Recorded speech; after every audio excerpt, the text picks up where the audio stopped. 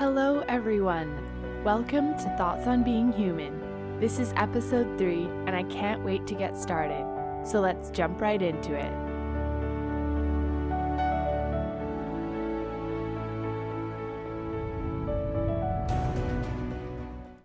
So before we get started, I just wanted to share with you guys a little bit of a funny story.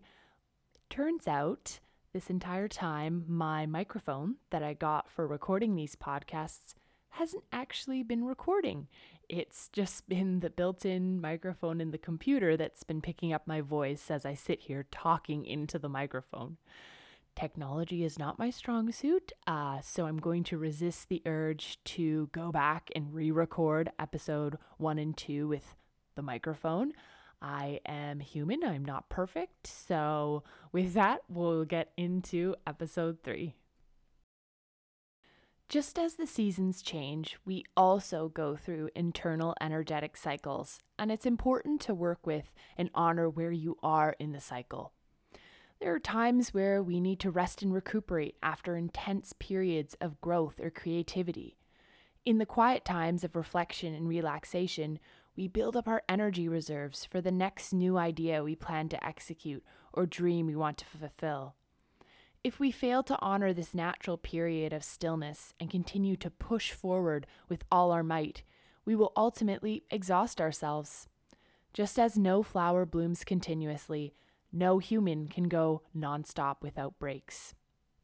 Cycles of creation are therefore naturally followed by cycles of healing and resting. Give yourself permission to be wherever you are in the process. Sometimes our partner or friends may be in a different part of the cycle than us, and that's okay. Just because someone's starting off on a new business venture while you're hibernating at home, reading and napping, doesn't mean they're doing better than you. You're simply in the resting phase and will eventually transition into creating once you've replenished. You may be thinking, I wonder where I am in this cycle.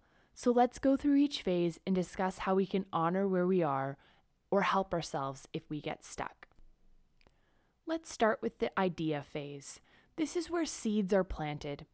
I know when I'm in this phase because I'll be lying in bed at night and all sorts of creative ideas will flood into my mind. This is exactly how this podcast was born, and years ago, the idea to write a book. In this phase, there's a creative buzz happening. Our mind is open to receiving universal inspiration and messages. It may be overwhelming if there's lots of ideas that keep coming in, so make sure you spend some time writing them down. This is an exciting part of the cycle to be in. You may even feel a zest for life along with all these new ideas. Let yourself receive them. Don't push them away or talk yourself out of even contemplating any of them.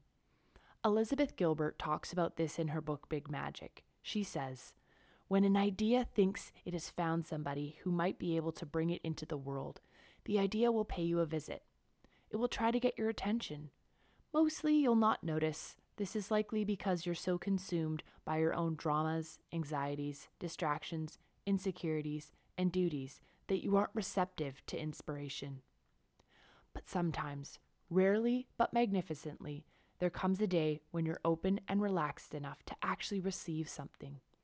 The idea will start to do its work on you. It will send the universal physical and emotional signals of inspiration.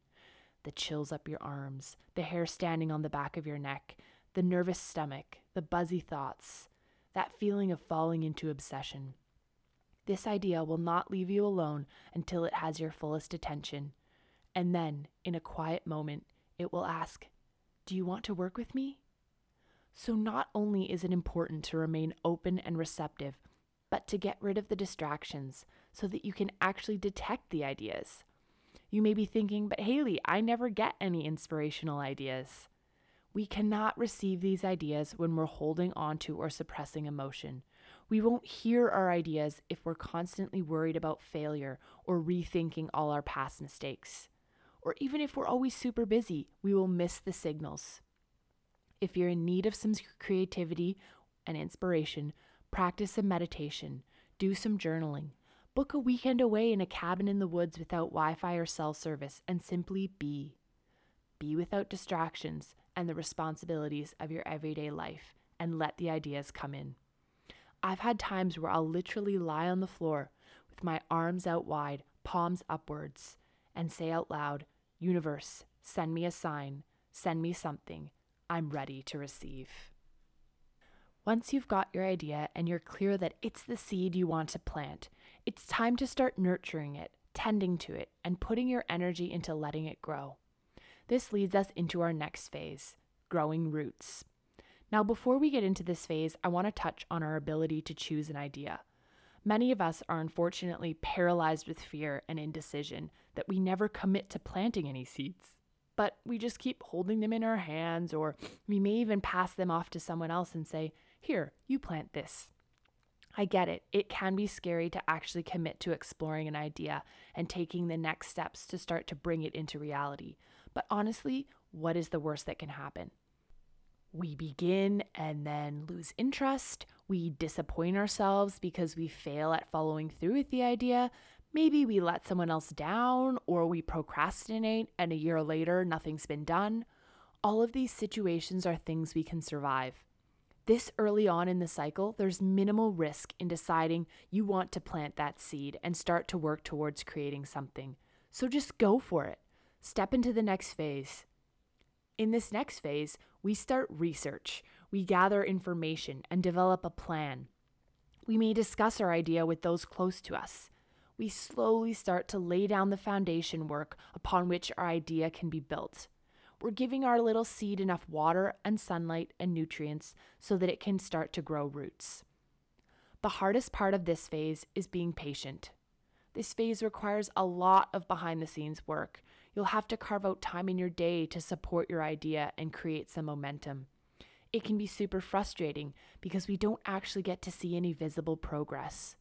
The seed doesn't begin to sprout in this phase, but beneath the surface, it is growing roots. I definitely get impatient during this part of the cycle because once I have an idea, I want to bring it forth right away. I want to see that seed not only sprout, but have a beautiful blooming flower in only 2 days. So please, do not get discouraged when you feel like you're not making any progress or don't have anything to show for all that work you're doing. Be patient. Be kind with yourself. The roots are growing. It is essential to grow a solid, broad, and vast root system on which you can support a healthy plant. There's an old Chinese proverb that exemplifies this idea. Imagine you've been given a Chinese bamboo tree seed. Imagine you plant that seed. You know that you need to keep the seed perfectly watered and at the perfect temperature for it to germinate. After you plant the seed, you spend the first year carefully watering the soil over the seed and carefully monitoring the temperature. Nothing happens. All you see is a patch of dirt. Then it's the second year, and again, you water that patch of ground with great care. Still nothing, just dirt. Into year 3, you give the seed the same diligent care, but your plant is still just dirt.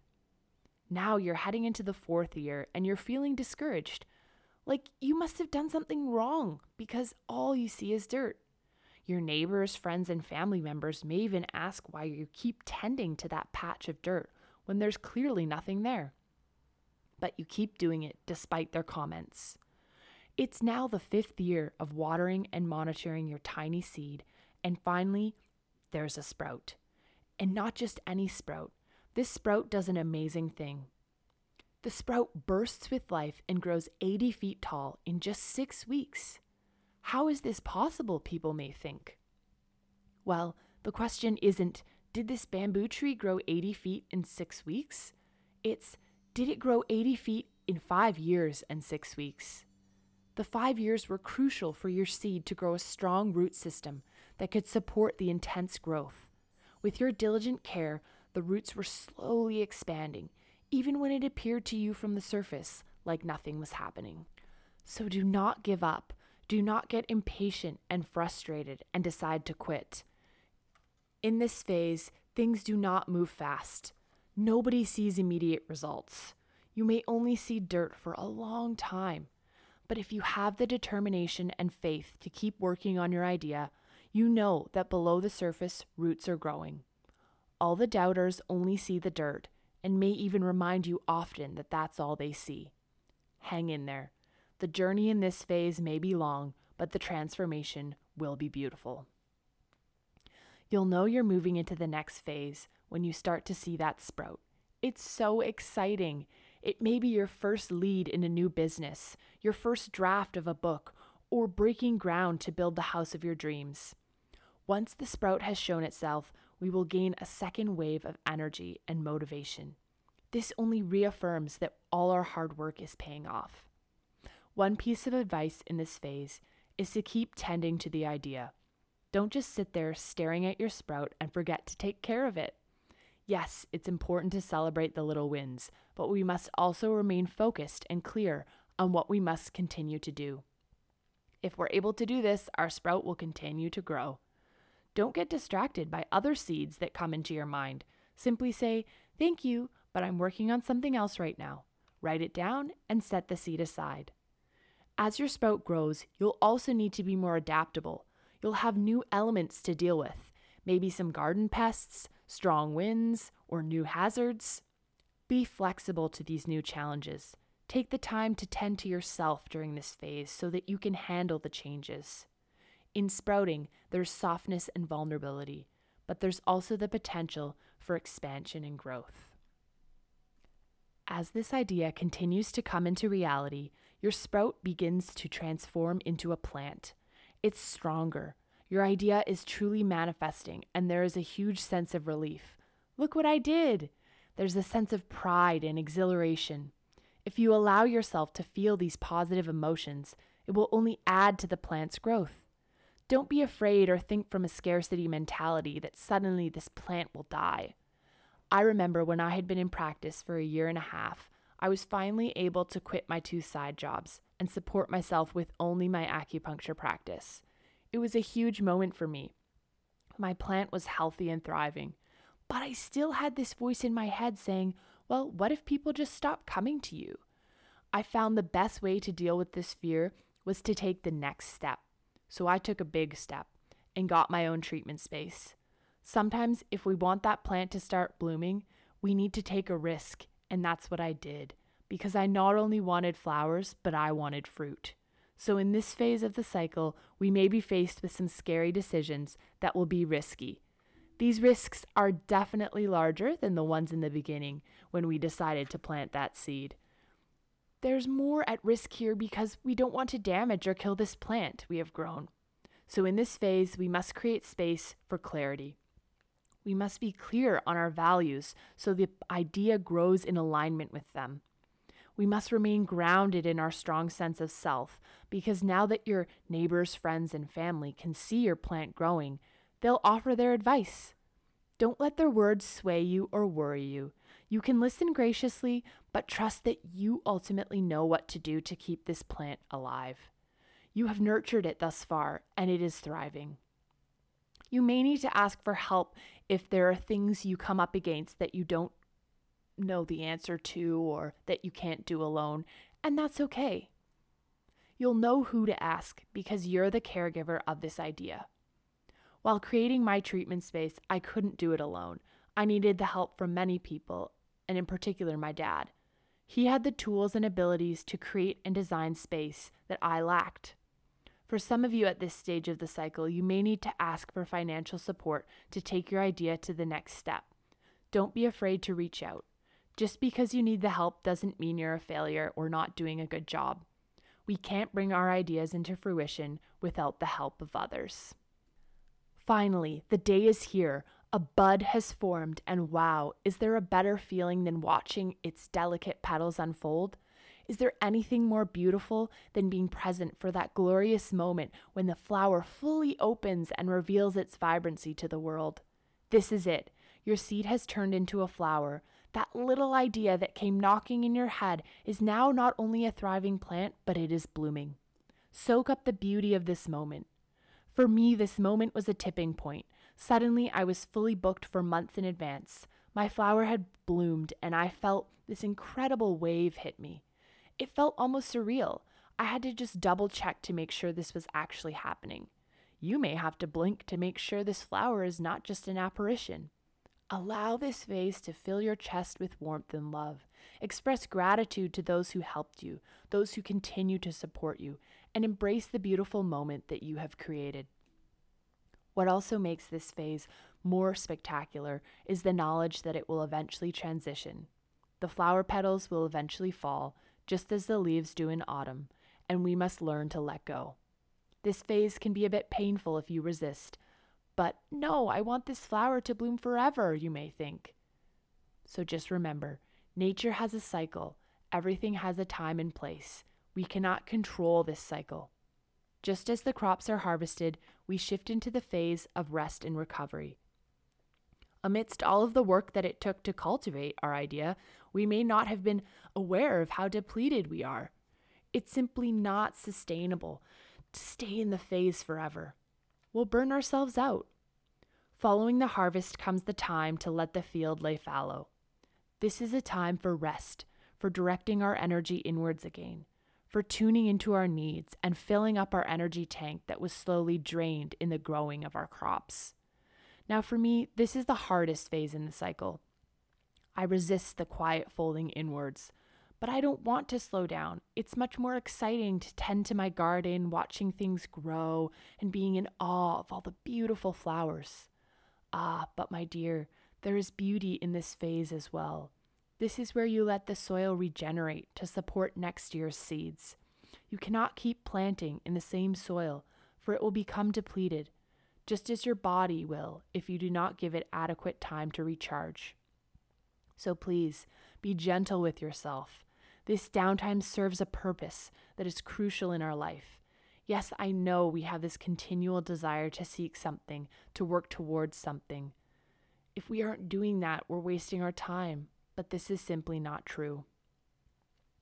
In the book Wintering, The Power of Rest and Retreat in Difficult Times, Catherine May writes, "Not only is hibernating, healing, and regrouping an essential part of life, but slowing down, resting, and letting your spare time expand are how we will ultimately accept sadness.